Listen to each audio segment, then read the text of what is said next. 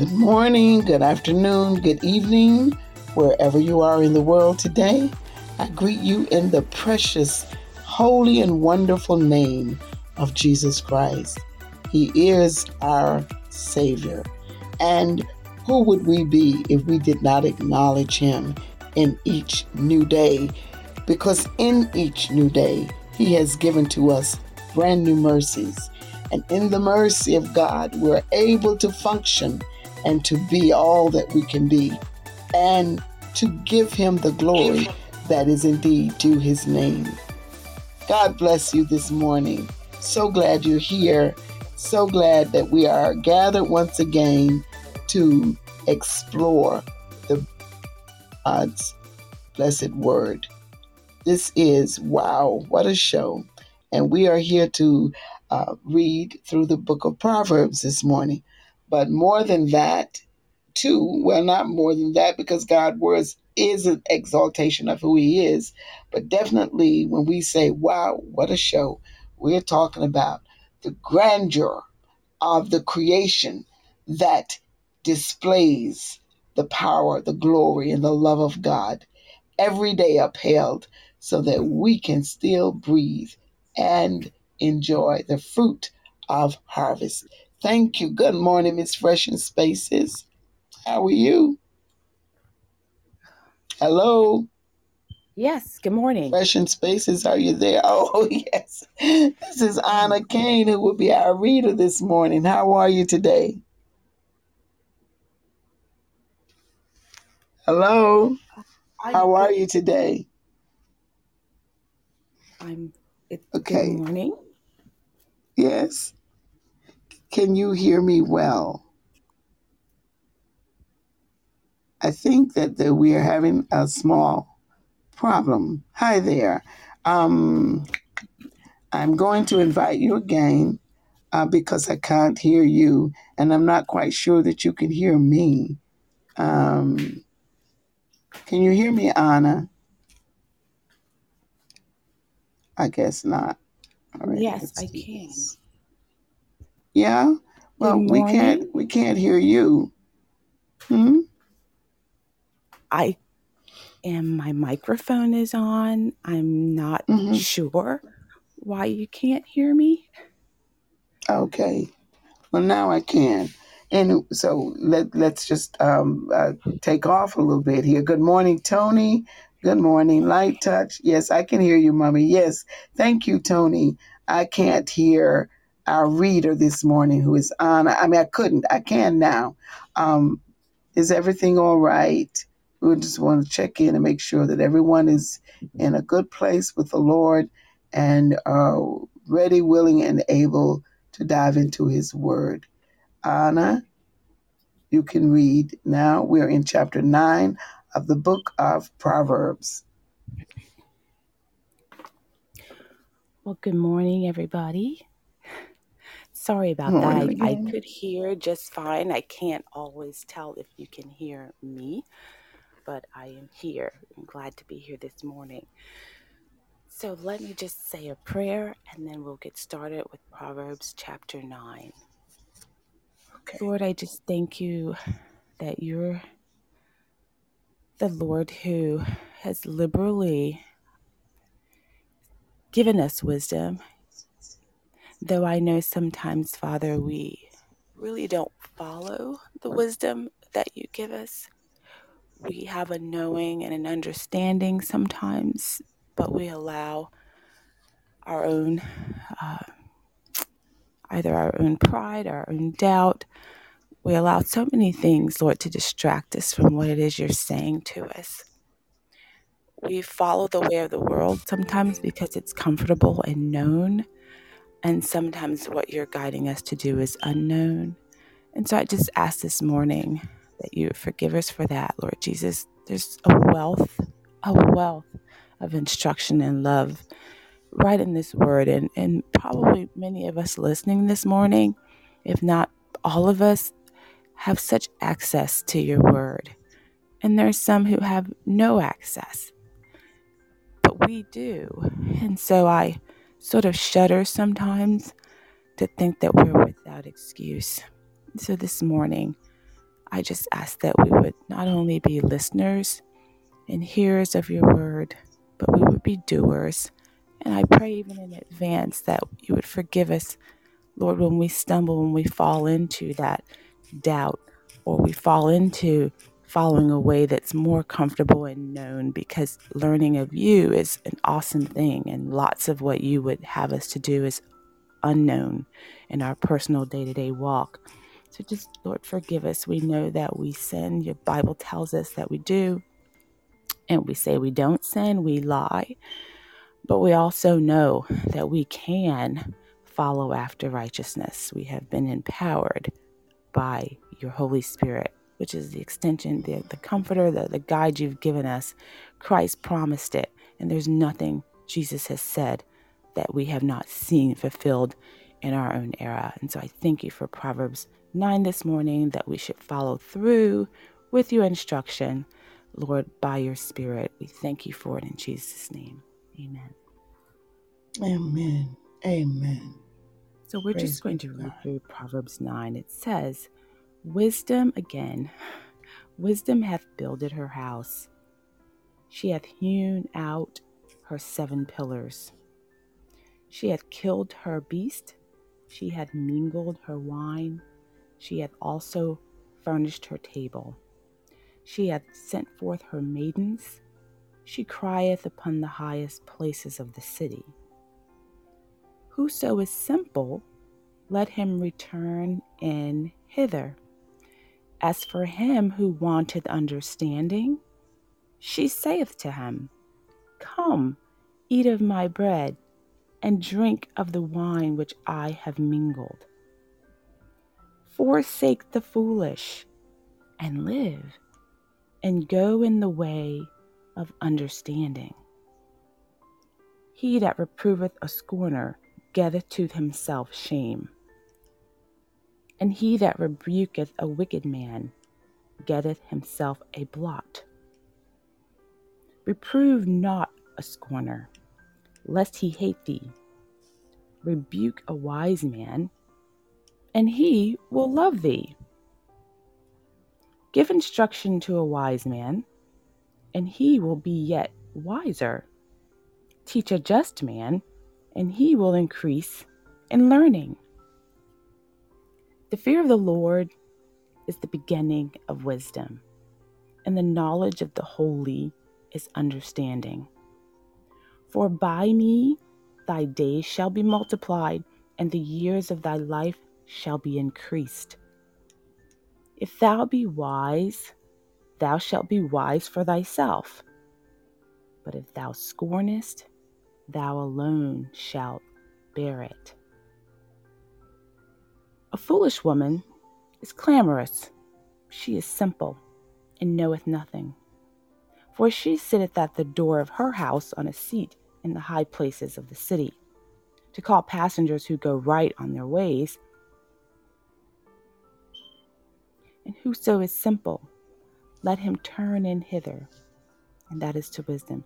As for him that wanteth understanding, she, wisdom, saith to him, Stolen waters are sweet, and bread eaten in secret is pleasant, but he knoweth not that the dead are there, and that her guests are in the depths of hell.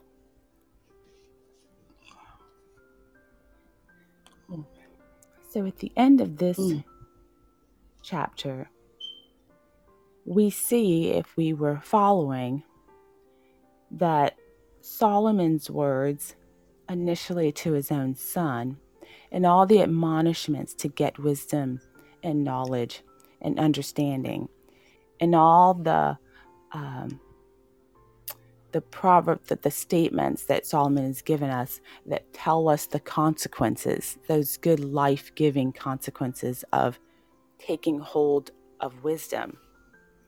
The Proverbs start to change a bit here. The beginning of chapter 9, and we know the chapters were imposed many years ago, and so sometimes when we read through the scriptures, we'll have a continuation of thoughts that came before, or sort of a structure that came before, but for reasons that we won't explore this morning, there's a chapter break. Sometimes there's just a shift in the focus, even if it's on the exact same subject. So we have subheadings, and here we find the beginning of chapter 9 brings us into the what might, one way of putting it, discipline, of wisdom. But then we get into the reading of Proverbs in a way that most of us sort of remember this book, a series of admonishments and a series of proverbs that actually cover a variety of subjects. So it looks like we're coming out of that discussion of something in one context and moving into another. But actually, most of the time, all of it itself is under the umbrella of our first topic, and that is having an understanding and getting wisdom. And so in the first verses, wisdom sound is personified. If you've noticed in the reading, much of what is said in the beginning of this book is a personification of things that are not tangible and human, but are given that. And one thing that happens is that they become alive to us, something that we can take hold of and respond to in a different way.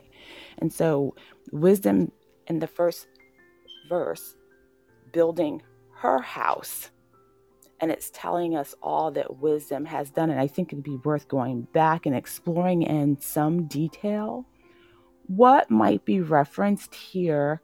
Literally, how might people who have heard this proverb have taken the first Proverbs, killed her beast? Why would wisdom kill her beast? And what's the significance of killing beast? And sent forth her maidens. And so we'll hold on to that. But if you notice, these are things that put us in remembrance of wisdom calling out, almost like, what has wisdom afforded us and what are we not paying attention to?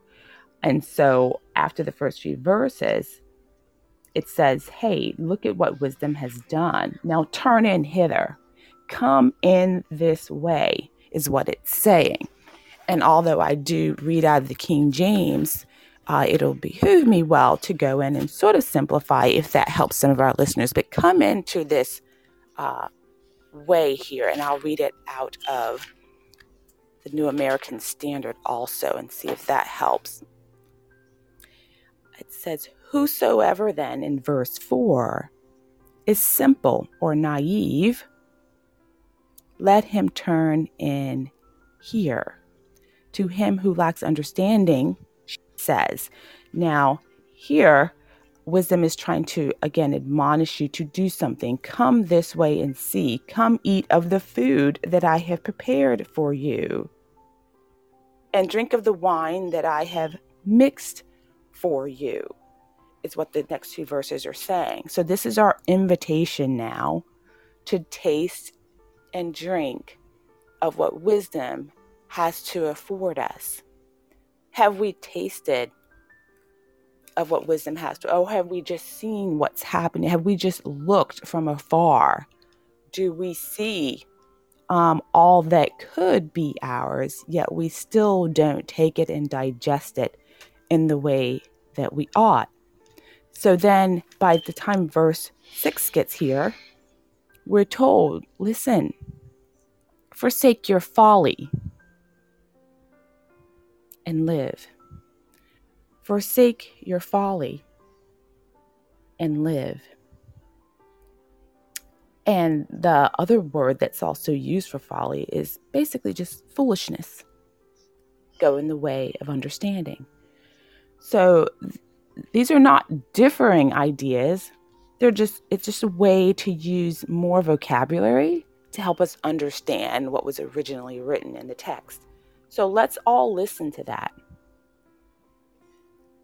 Are we forsaking foolishness, folly? Are we getting understanding?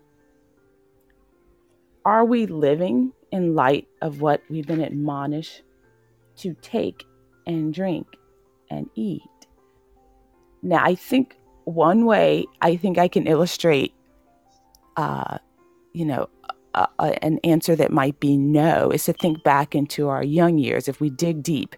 But I'm going to bring us to adulthood. But if we dig deep, we'll go back to maybe middle school, high school. You go out of your home, go into a school setting or just go outside and down the street. And most of the time, you're not living contrary to the way I say our parents would have us live. But there's always, if you move away from your home, there's always opportunity that will arise for mischief or disobedience. It's almost as if you need to stay under the father's hand and mother's hand to live a fully righteous life as you're growing up. But the minute you step away, the world has a way of just, dangling temptation in your way. So were we wise then? Were we seeking after understanding then? Were we, doing the things that the word is admonished us to do? Were we being foolish? Were we the simple? Were we living? Is the question I have. Did we go in the way of understanding? Well, sometimes we didn't. And I go back to those school years because that's where we can probably recognize most of almost just the ignorant disobedience, or just the sort of the waywardness that even the best of the children have, laughing at somebody, mocking and scorning, not being a help but being a hindrance, not supporting righteousness but falling into accidentally or on purpose supporting the wickedness, even in the smallest things that children do. And so we can see that the Lord is admonishing us, and Solomon is admonishing his son literally. And these are good admonishments because he knows that there's going to be opportunity for us to reject eating what the Lord would have us. We are going to maybe not forsake our folly. So he's saying to forsake it, turn away from that, proceed in the way that brings understanding. And unfortunately, even though we mature in adulthood, we say, wow, how do I mature from being a child into an adult? And I still can recognize places, whether it's in the workplace, particularly when it's in the home. Sometimes we treat one another in ways that are, we respond in ways that really are not wise at all. And we'll get to that in a moment, even as adults. And we say, if we were honest, if we sort of put us in a category, we've forsaken folly. And in that moment, you can sort of figuratively say we have not lived. Sometimes we fall into the category of being the simple. And so again, there's so much more we can do to dissect the first 4 verses. But 5 again invites us to come and drink of the wine, which has been mingled for us. And then we move into the Proverbs that actually bring wisdom. And again, we may touch on this again one time more, because the wonderful thing about Proverbs is that some of the ideas here are repeated as we move along. You can read through and you'll not notice that many Proverbs themselves, some of them seem to be repeated again in different words as we move along. But verse 7 tells us, if we reprove a scorner, we get shame. And I'm going to say, again, as an adult, we know that if you understand what that means, reproving a scorner, going and trying to sort of with our own hand bring discipline, it's a disciplinary, to shame or to reprove or to try to guide reprove a scorner in the right way does not always get us the result that we're looking for. And here we have a verse. I don't know if we ever quote this often enough in our home, like many of the verses we quote, but verses like this might save us a lot of trouble. Reproving that scorner, rebuking the wicked man, but you get yourself a blot, basically, one says. And I'll read it again. You correct the scoffer, okay? A scoffer gets dishonor for himself. He who reproves the wicked man gets insults for himself. That simplified it. How many of you have ever experienced that moment and said, what's wrong with him? Or they just don't hear. Sometimes what the Lord is showing us is that what you're doing is unprofitable, though your intent is to profit something. You would like a return here, but sometimes that is not the way to go. even if that person is the scoffer and you're doing the reproving as the righteous man, we can put it that way, what you're not going to get is a return. But it does say what we will get if the hearer is a wise man. Now, let's say you reprove that wise man and he will love you. Yeah, that's interesting. The unwise doesn't turn around and always say, "You're right, I've been wrong." But the man who is actually now tasted of the goodness of the Lord, who seeks after righteousness and godliness, the wise man. And we know that some of these scriptures really do speak well to the believer, or rather, even though it's the Old Testament, the one who sought after God, or even the one who at least follows the principles set forth, are often the recipients of the good that the Bible has to offer. So if we remember that in our practical lives, let's pray an understanding on how we approach who we'd call the wicked, the wayward, or anybody who's falling out of the way. But it does say we, and this is how I'm taking it, as the saint of God, as the believer in God, as the one who admonishes that there is a Lord, I then should be able to receive it. And I will love the reprover. Again, using the family, many, or if not every grown-up I've ever met who remembers something that their parent has admonished them to do, maybe a harder thing 10 years ago at 18 that's a lot easier at 28, they often respond with a loving heart. I understand what my parent was trying to say to me. They were right. Or while maybe they didn't do this in the way that I would have preferred, what they said, what they did, that was right for me. And so the wise man, the mature, will get it, and they will in turn respond with love and acceptance of the reproof. But again, he says, give instruction to the wise man, and he'll be wiser still. Now that's something we can all take hold of today. If you don't remember anything, if you deem yourself to be amongst the wise, if instruction is given to you, you have the opportunity to be yet wiser. Give it time, digest it, be really contemplative. That's one of the wonders about the book of Proverbs, is that you can slow down and take about 2 hours before you know it. You've communed in God's word because you've contemplated so many of the admonishments we have here. So if you can't remember too much else, if instruction comes your way, the wise man will be yet wiser. The righteous man will increase in his learning. And then here is the verse that we do quote. Maybe you don't literally, but lots of us have heard this many years. The fear of the Lord is the beginning of wisdom. Just that fear of God, that holy, righteous fear of the Lord is the beginning of our getting of wisdom. That is the beginning.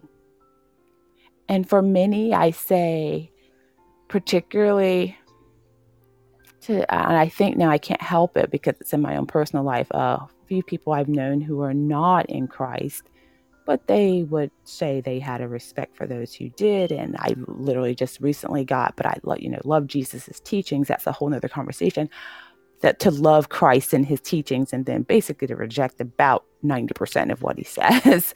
But the fear of the Lord is the beginning of wisdom. And they would say, but God is such a hard God. Why do you have to fear him? We're taking things literally in the context in which we understand them as earthly people. And it's so surface, this whole, when he says he is a God you should fear, that is something that is repulsive to them. Serving God, they say, is repulsive to him. All these things. So for the unbeliever, it may not be clear this morning what you mean by the fear of the Lord. And again, I think that's worth taking some time to dissect. But it's not the type of fear as if he is the God who is circling you around the room, waiting for you to stumble and fall, and then, lay out a punishment, which is what I basically think is how he's looked at when these verses are read. But that understanding, that knowledge that the God who has the plan, not you, but who is the ruler and the maker of the universe, is awesome.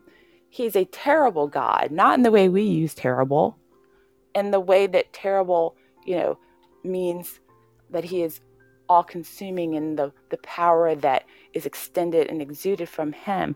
His placement in the world is magnificent and great, in the true sense of the word, great. So humbling ourselves and recognizing, we can recognize it with people. The fear of the king is understood, and nobody really, has a whole lot to say about it. If you reverence anything, you have a sort of type of respectful humbling of yourself before that king. So how much more that sort of put fear in a newer context, even though I personally feel like after I've given the word fear itself, all the robes that make me, hail fear as a good thing, it's still a trembling. It's a wonderful thing. It's a fearful thing to fall into the hands of the living God, the Bible says. And that is also because he is a judge. Just because you don't like that we have him doesn't mean that they're not needed. He does execute judgment upon the earth because we have been the ones falling out of the way and he is not. And holiness does not cohabitate with wickedness in an amiable fashion like we would like to have happen. And so there's a literal sense of a fear, but not because the all beautiful love of God is not also an inextricable part of us fearing God. And so having that in-depth sort of having that conversation about what the fear of the Lord means, I think then we would see that it is the beginning of being the wise man. And knowledge, gaining knowledge of the Holy One is understanding. And I do believe if you wanted to delve into some of the meanings of what words mean and who is that Holy One? Holy One God.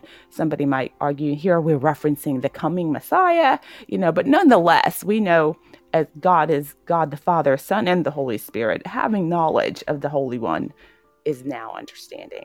And then the proverb tells you, having this, listener, by me your days will be multiplied. Here is a wonderful promise of life.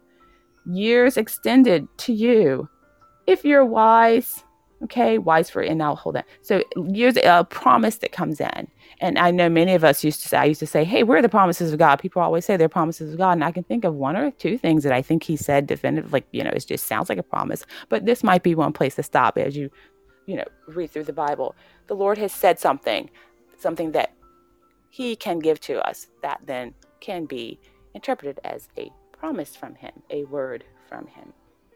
And so we're going to move along a little bit more and then invite Phyllis to come in and chat with us. But I'm going to quickly go through the last verses. If you're wise for yourself. If you scoff, you alone will bear it. This one I would like to delve into more for myself. Wise to yourself. I'll tell you one thing that comes to me here as I have pondered this several times before, actually. An illustration might be sometimes when we receive an admonishment to move in a certain way in our own lives. We sometimes think that is now the way of the world, the way the world should move, exactly the way I move. One way of receiving this scripture this morning, could be that when you have received wisdom, when you are instructed in a way, sometimes that instruction is to yourself, not necessarily always the detailed instruction for how everyone else might respond or function in the scenarios of life. So again, what it does for me is it personalizes this getting of wisdom. when you get wisdom, get with it understanding. The Bible says that's what will happen, and that's what we should seek in a few chapters back. So here, if you're getting wisdom, if wisdom is for yourself, if you're wise for yourself, what does that mean? I think one way, and it would behoove us all to delve deeper and to contemplate and actually pray and ask the Holy Spirit to make this, the wording, as clear to you as possible.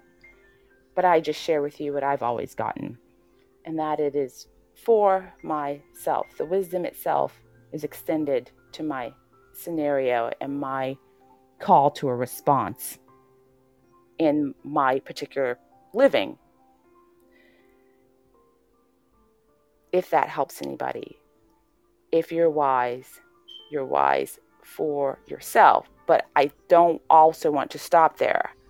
Again, I think sometimes it's worth coming back and having more prayer and study, because it then doesn't mean that then you don't use wisdom as it extends itself to your relationships and your decisions outside of yourself, in the world. But all of that then comes back to yourself. So if it helps you any at all, sometimes that wisdom, and most times, but sometimes it's just not a collective way of handling what God's giving you as response to situations. It is an individual one.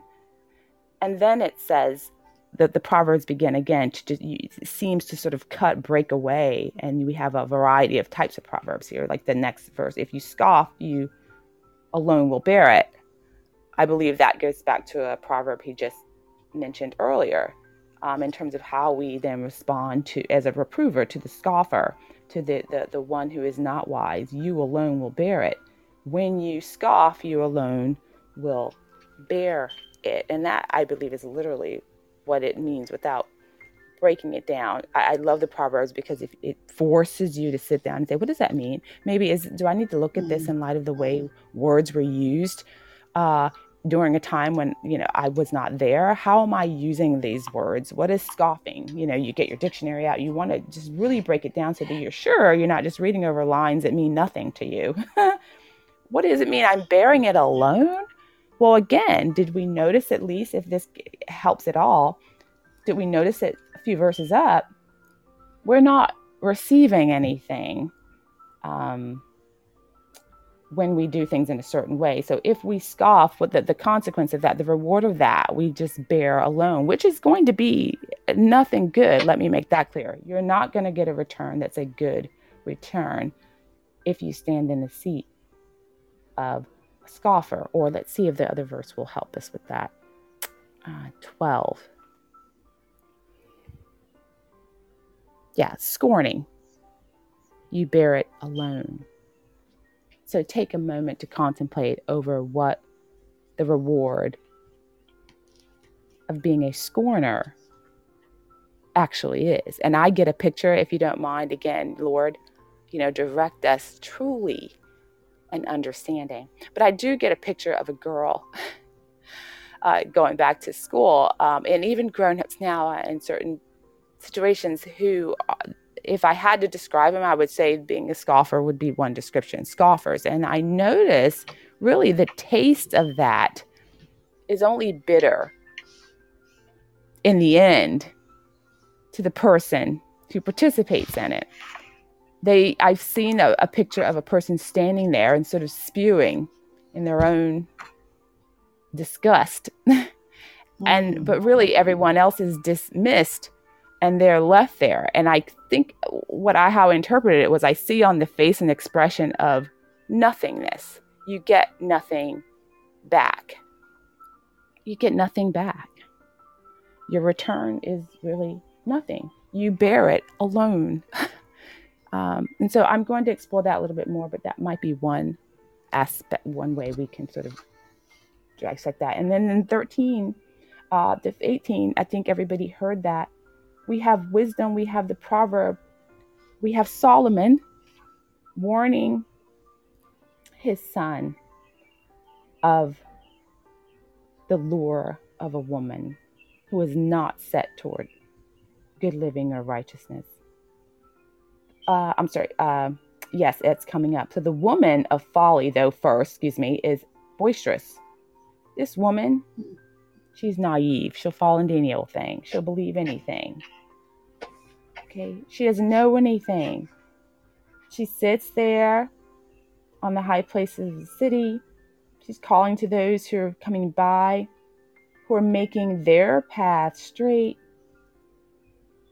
There is a woman. There's a description of this naive, boisterous woman, and it says, whoever is going to make their path straight, whoever is naive, then let them turn here. Now, this is the woman of temptation, and Solomon's warning his son against her. If you're naive, however, turn in there. To him who lacks understanding, she will say, stolen water is sweet. Come to me. It's going to be all right. It's okay. It's not a big deal. You'll have fun. It's your life. Well, this is sweet. Without maybe using those exact words, but there are a lot of words that can be used to make allurement. Okay, and the bread eaten in secret is pleasant. And even if the words themselves weren't spoken, let's face it, we can imagine that just the images in the world in which we live say these very things. The bread eaten in secret. And notice there's always a secret. But then that's pleasant, something that's not admonished for Solomon's son to follow to and open, and the openness, it's always by the wayside somewhere. There's always a secret. But he, the one who follows here, does not know that the dead are there.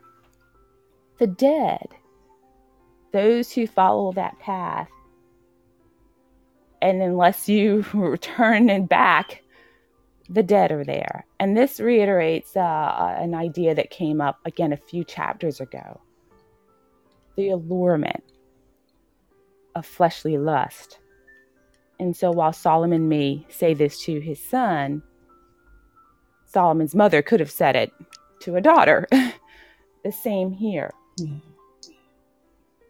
Her guests are in the depths of Sheol, or her guests are in the depths of hell. Living in a way of temptation and following through with that and not taking that way of escape, you will then participate in a lascivious life, a life that's driven by the flesh, a life that cannot see. And that's where the dead are. There is no light there. There is darkness. It will perpetuate, habits that lead to despair, depression. We will go down when we follow in the way, whether it be this way, and I can think of other types of lust that are from the very beginning meant to destroy, and they dangle their flashy selves in front of us and ask you to have a moment of pleasure.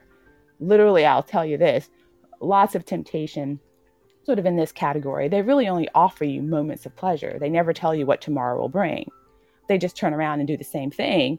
One more moment of pleasure. It's not even long-term offered. We are so naive oftentimes to take the bait for something that really didn't promise much in the first place. It told you it would be temporary, but it's such a draw.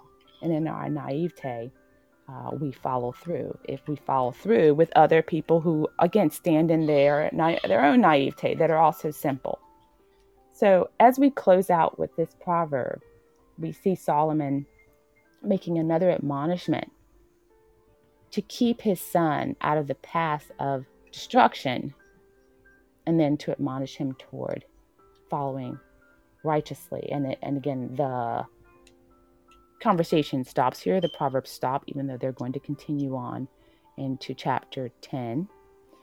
But we come to a closing here with that. One more time, Solomon warns his own son of the allurement and the entrapment of the loose woman. So having very briefly, and again, there are some places here I said, well, we want to keep, for the sake of time, within the time we have allotted this morning, but let's highlight a few things that we know we can digest immediately and go back and ponder other things. Let's just remember again, wisdom has builded her house. Come and eat of my bread. She's calling us, drink of my wine. It resonates with us because we probably know another verse that says, hey, taste and see that the Lord is good. Hey, this is another tasting and seeing. This is another drinking. Admonishing us maybe to think about our responses toward those who are out of the way, and remembering, as those who say we are in the way, if we are, we then can be wiser, and we can be receptors of what wisdom has to offer. And then remembering again that the fear of the Lord is the beginning of wisdom. He gives us a promise. And again, Solomon goes right back into then warning his son of the allurement that would not grant him a life filled with wisdom and understanding, but would destroy all that and lead him to a path of destruction. Phyllis? Amen. Wow. You have again extracted from this chapter the very meat from the bones. It is good. Absolutely, wisdom again is inviting all of us to heed the soundness of God's call. I wanted to read from Isaiah 55, which seems to me to coincide and say again what God is doing through every scripture. You read the whole Bible, and Dr. J. Vernon McGee always says the thread of redemption is running through it. We are on a singular track that is taking us straight to the cross of Jesus Christ and the ultimate call and acceptance of the sinner through and by that door that he opens for redemption, Jesus himself, so that we can know, hey, who he is and be again in fellowship. Isaiah 55, verse 1 and through, I think, of 3.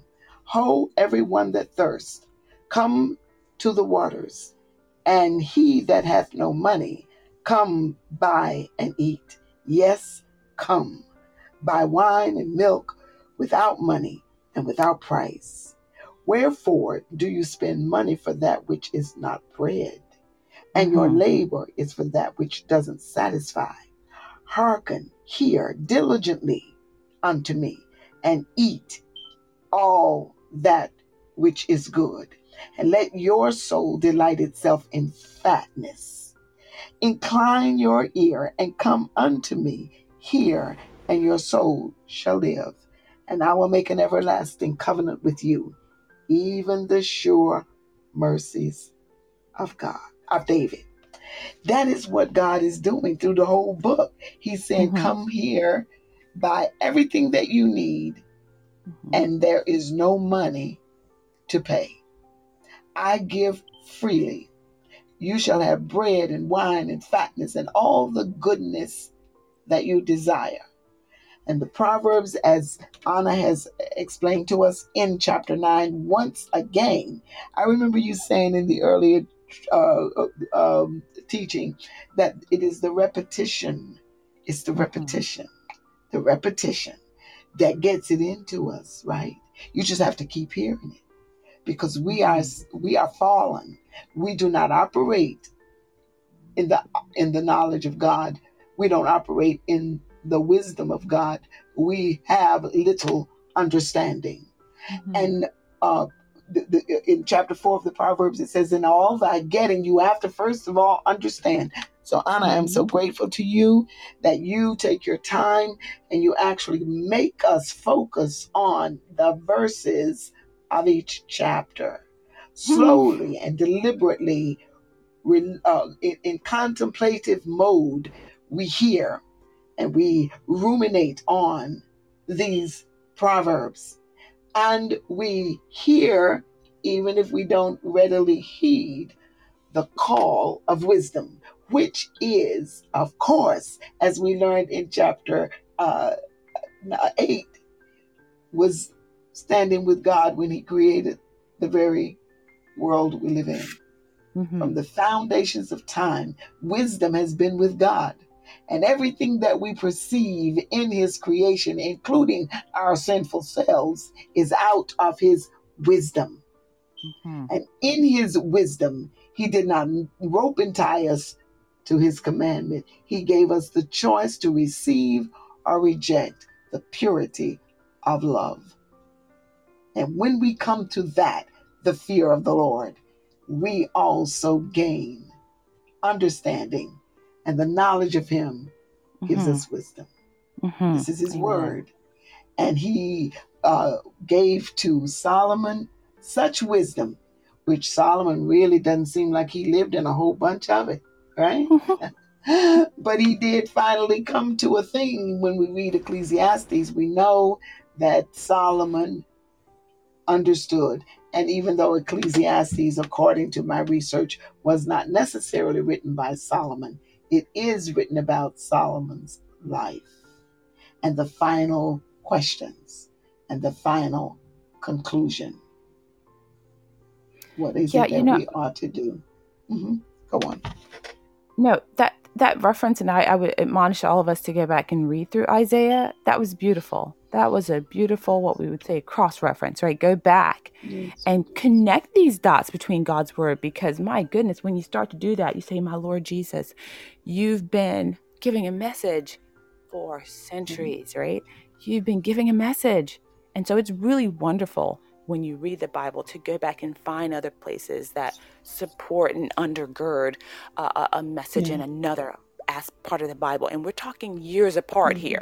Isn't that a beautiful thing? If you want to go deeper, start looking at the historical record of how the Bible was put together and what messages were here, and then what messages were reiterated and supported and undergirded, it's wonderful by another writer, from another writer. And I think it solidifies our sort of our faith in our God, that his word is true and always has stood. His message is sure and was always consistent. It was not broken apart and disjointed like some would have us think. And I was noticing when you mentioned Solomon, it's funny, when I was reading through it, I made a comment about, maybe it's good to understand about, what that means, killing her beast and something to that effect. But I sat here and I go, Phyllis just brought it out for me. There is a celebration going on. Why not use that word? You've been invited. And that resonates again with what Jesus, when he called out, and called in those to come into his feast. And it's not exactly the same, but when they did not come, he called in the lame and those, not that we have to categorize them in the same light as being simple, but in other words, those who were the needy ones came in, okay? And those who thought they did not need to respond did not come. So it's beautiful. And my one comment was that Solomon doesn't seem to have followed many of his own proverbs in many ways because of the downfalls we know about him. But you know what's so funny? When I live 365 days out of the year, and I have 10 of those days that didn't go so well, and they then build a reputation for me, I go, but Lord, the other days, look how many they were. They were more. They were lost. And I wonder if Solomon kept writing as much as he did because he knew how vulnerable we are. Oh my goodness, Lord, to failure, vulnerable to missing the mark. In a day, you may have a great week, and next week, you may have you may fall out of the way. You may believe the lie of somebody and be, flattered, in your weakness or your need or just your, awe of something. And the week before that is not documented. But you know what will be documented? Sometimes it's the week where we found ourselves most vulnerable. So we don't know the writers, and we have a lot God has given us about them. And I think we rightly come to many conclusions because we're human beings. But I sometimes say, God, if I wrote this, I'd like to think that, I wrote as extensively because I understood my own vulnerability towards sin. And we don't know, right, Phyllis, how much of this he lived, even though we know a lot of it didn't seem like he did so well, right? But we know a lot of it, he must have had the understanding, obviously, because God gave it to him. On the same token, it could be likened unto the woman or man who has a gifting and a talent now. And we say, oh, with that gifting and that talent, I know someone I can think of who could expound upon the word in a way that I thought was as good as anybody I'd heard, who was mature. And this was a young person, but will fall out of the way. And you ask yourself, was all that rejected? Did you literally bury all that God allowed you to be able to do? And expounding on his word. And so, yeah, Solomon then becomes just a representative of even us. God gave him a magnificent gift, used it for our benefit, but then he himself fall prey in many ways, being the man with the most wisdom. So it's a very sobering thing, too, even to look at the writer and to look at what they're doing and then remember what God still uses. And it's an awesome thing, right? To study his word. It is really and truly, and if we're honest in the word, then we will recognize ourselves to be who we really are and allow God's word to heal, to actually deliver and rectify. And he is raising us up to come into the fullness of the stature of Jesus Christ. Amen. I love that word stature. It's beautiful. Yeah, it is. Stature of And Christ. that's You know, what you get a sense of, yeah. Indeed. That's right. You get a picture of something really robust and Yes. well formed and erect and strong, right? Yes. And that's what Jesus is. Darlings, let me tell you, we have dined at a well set table with a meal that has been prepared just for us this morning. And the taste of it is delectable. There is nothing like God's word, and there is no life like that which is immersed in him. And I also wanted to acknowledge verse 12 again. If you be wise, you will be wise for yourself. In other words, if you will be wise, all the benefits of wisdom are yours, yours, yours alone. It's for you. But if you are a scorner, you alone will bear it. Now, it's a contrast, and yet it is also a juxtaposition. On the one hand, wisdom is going to give you great things, the delight. Remember, come by without money, without price. You'll enjoy the peace of God. You'll enjoy the provisions of God. You'll enjoy the knowledge of God. You will enjoy the fellowship of the Lord. You will have deliverance from sins. You will indeed be wise for yourself, right? You'll have discernment and be able to choose better and move closer and closer to the maturity that gives the fullness of the abundant life. And you will also reap eternity with God. If you, though, have to bear shame, nobody comes to your rescue. You're out there by yourself.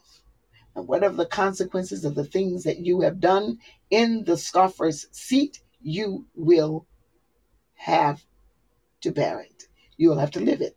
You'll have to go through it. And I dare say that all of us have not had to bear something that was not pleasant. And if you're like me, you did bear it alone. Because when God convicts your heart, you go into a quiet place and you repent and you talk to the Lord until he actually, we don't bear it alone when you know Christ, because he's right beside you.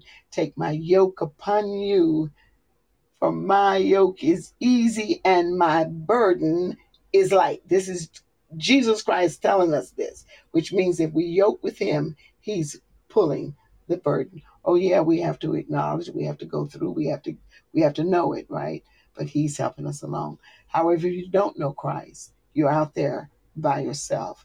But we invite you to come in and be a part of this fellowship that we now know together through God's word, and allow the Holy Spirit to actually also entreat you and hear him and come and be a part of this wonderful gift of salvation and love and hope and forgiveness and deliverance and burden bearing with you, this life that is so good. Anna Kane, what can I say to you except God has gifted you to teach, and I am so very grateful that you've been joined with us this day. For all of you who have joined us in the live studio, you don't know what you mean to us. Now you know you're free to give every comment that you want, and Tony usually is sharing with us. He does such a good job with what God has given him. See, we're not the end all be alls on this end. We're just here to do the job that the Lord has beckoned us do. You join with us and you make it richer, better, fuller. And we know each other after the Spirit. And those who don't know and understand this language, we wanted also to include you in a way that you can understand. So we're very pleased that you did come today. Mm-hmm. And I think I've welcomed everyone. PBG604A3DW99. See, I know that this was assigned to you by the system. So when you have a an assigned kind of profile name, if you would give us a nickname by which we could call you that is a little shorter than that. I can't pronounce that, of course. I could call you the number 8597. That would be fun. But anyway, you can make comments. You can ask questions. Just join. Be a part of. We totally welcome that. And because we now have been an hour at the table, and if you come to dinner with me, we can sit at the table for a couple of hours. That's how my dining table used to go with guests and friends. We would have the meal, and then we continue to sit and chat and laugh and talk. And that is how we like to do it here. Thank you, every one of you who gives us a like. It's an engagement score pretty much. Thank you very much for that. And if ever you want to give a pod point, like I'm out on the other side, I don't see what you see, but I know the pod points are translated penny for penny. And when I get those pennies, I match every penny with 99 cents, and I give those pennies to my guest. God bless you so much for coming. Tony, I love you. The Lord has done some great things for people we've not even put our eyes on. Tony is a guest, and he shared his testimony with us. He will be hopefully soon in interview so that you can hear his story at our webpage. We'll do it live and then we'll upload it, of course. God is good all day, every day, and we thank him so much for the Proverbs. If anyone has something to share or say, we're more than willing to hear it at this time, just as we are preparing to go out. And ask the Lord to bless you all. I'll give you 2 seconds to tell me you have something to say. I did get an invitation from PBGG to come into the studio. I didn't catch it in time, but I would love it if you would come again. If you send that request again, I would definitely catch it. I'm looking for it. And then you can say what you want to say. Thank you, Light Touch. Great show. Blessings of our Lord surround you all today and always. Thank you, Anna Kane, for your continued sharing with us. We enjoy your time with us so much. Yeah. We had to pop in, just wanted to pop in. We appreciate all that. Okay, now I'm reading my own stuff now. Sounds like she is preparing a table to dine with those who turn in there. That's wisdom. And she is. You're right. Light Touch, you're so perceptive. Wisdom prepares a table. And that table is this table that we've sat around today, together in fellowship around God's word. And that table, the food and the fruits thereof, inspire and lead us to a life that is filled with the blessings and love of God. We love you so much. And what I want to say too, okay, I'm sorry. I think Tony. It's always a pleasure and a blessing to be here. And you know I look forward to you coming. And Tony, you're so faithful. I thank you so very much for that. And Light Touch and all of those who come more than once and come again. It's a wonderful thing. God is acquainting us with his family, our family across the world. And I am so grateful. May he be praised forever and ever. And like I said, I hope the music makes you finish the celebration. Like Wisdom said, I've killed the beast. I'm ready. We've killed the fatted calf, as it were, with the prodigal. We're going to have a party because my son has come. And remember, this is God's word, inspired word of God. And though Solomon writes to the son, we could replace every son with the masculine, the feminine, every negative against the female with the masculine, and the son, we could put the daughter in that place because the word is for all of us, right? And when you begin to read, like a foolish woman is clamorous, she is somebody. I love these descriptions he gives us. You just put a foolish man right there and see if it doesn't work for the man. Some people you've known who are masculine, right, in your life. And so women, don't be discouraged by the fact that he's doing that. Solomon had 700 concubines and 300 wives. So you know he was an observer of women. And he did a wrong thing, by the way. So he's writing to warn his son of those things that were troublesome for himself. But we know that men come the same. Anyway, that's just a final little note there. And Sharice J writes, many blessings as you continue to touch lives through the world. God bless you. I'm excited that if it's the Sharice J I know, I'm so thankful that you're here.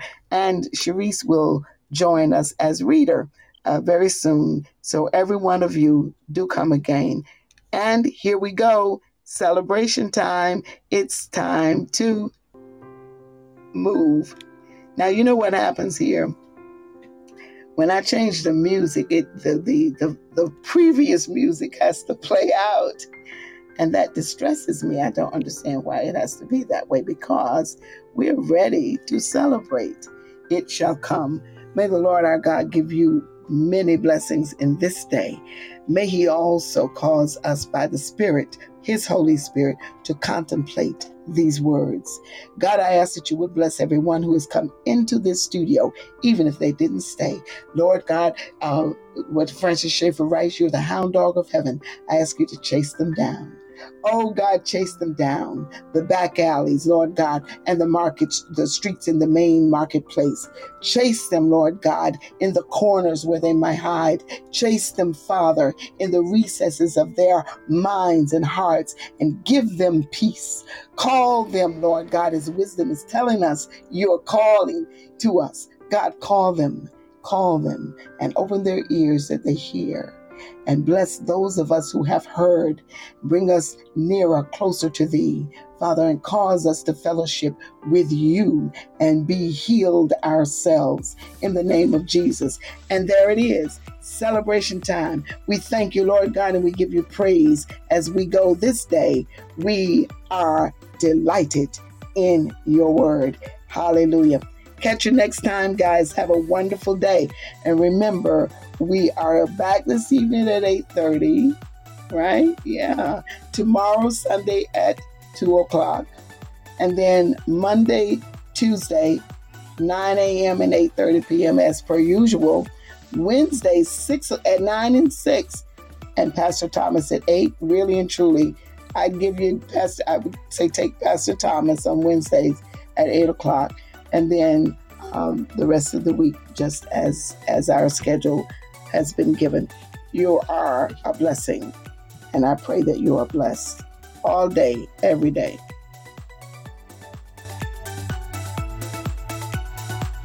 Hallelujah. Thank you, Lord, for the breaking of your delicious and soul-filling word.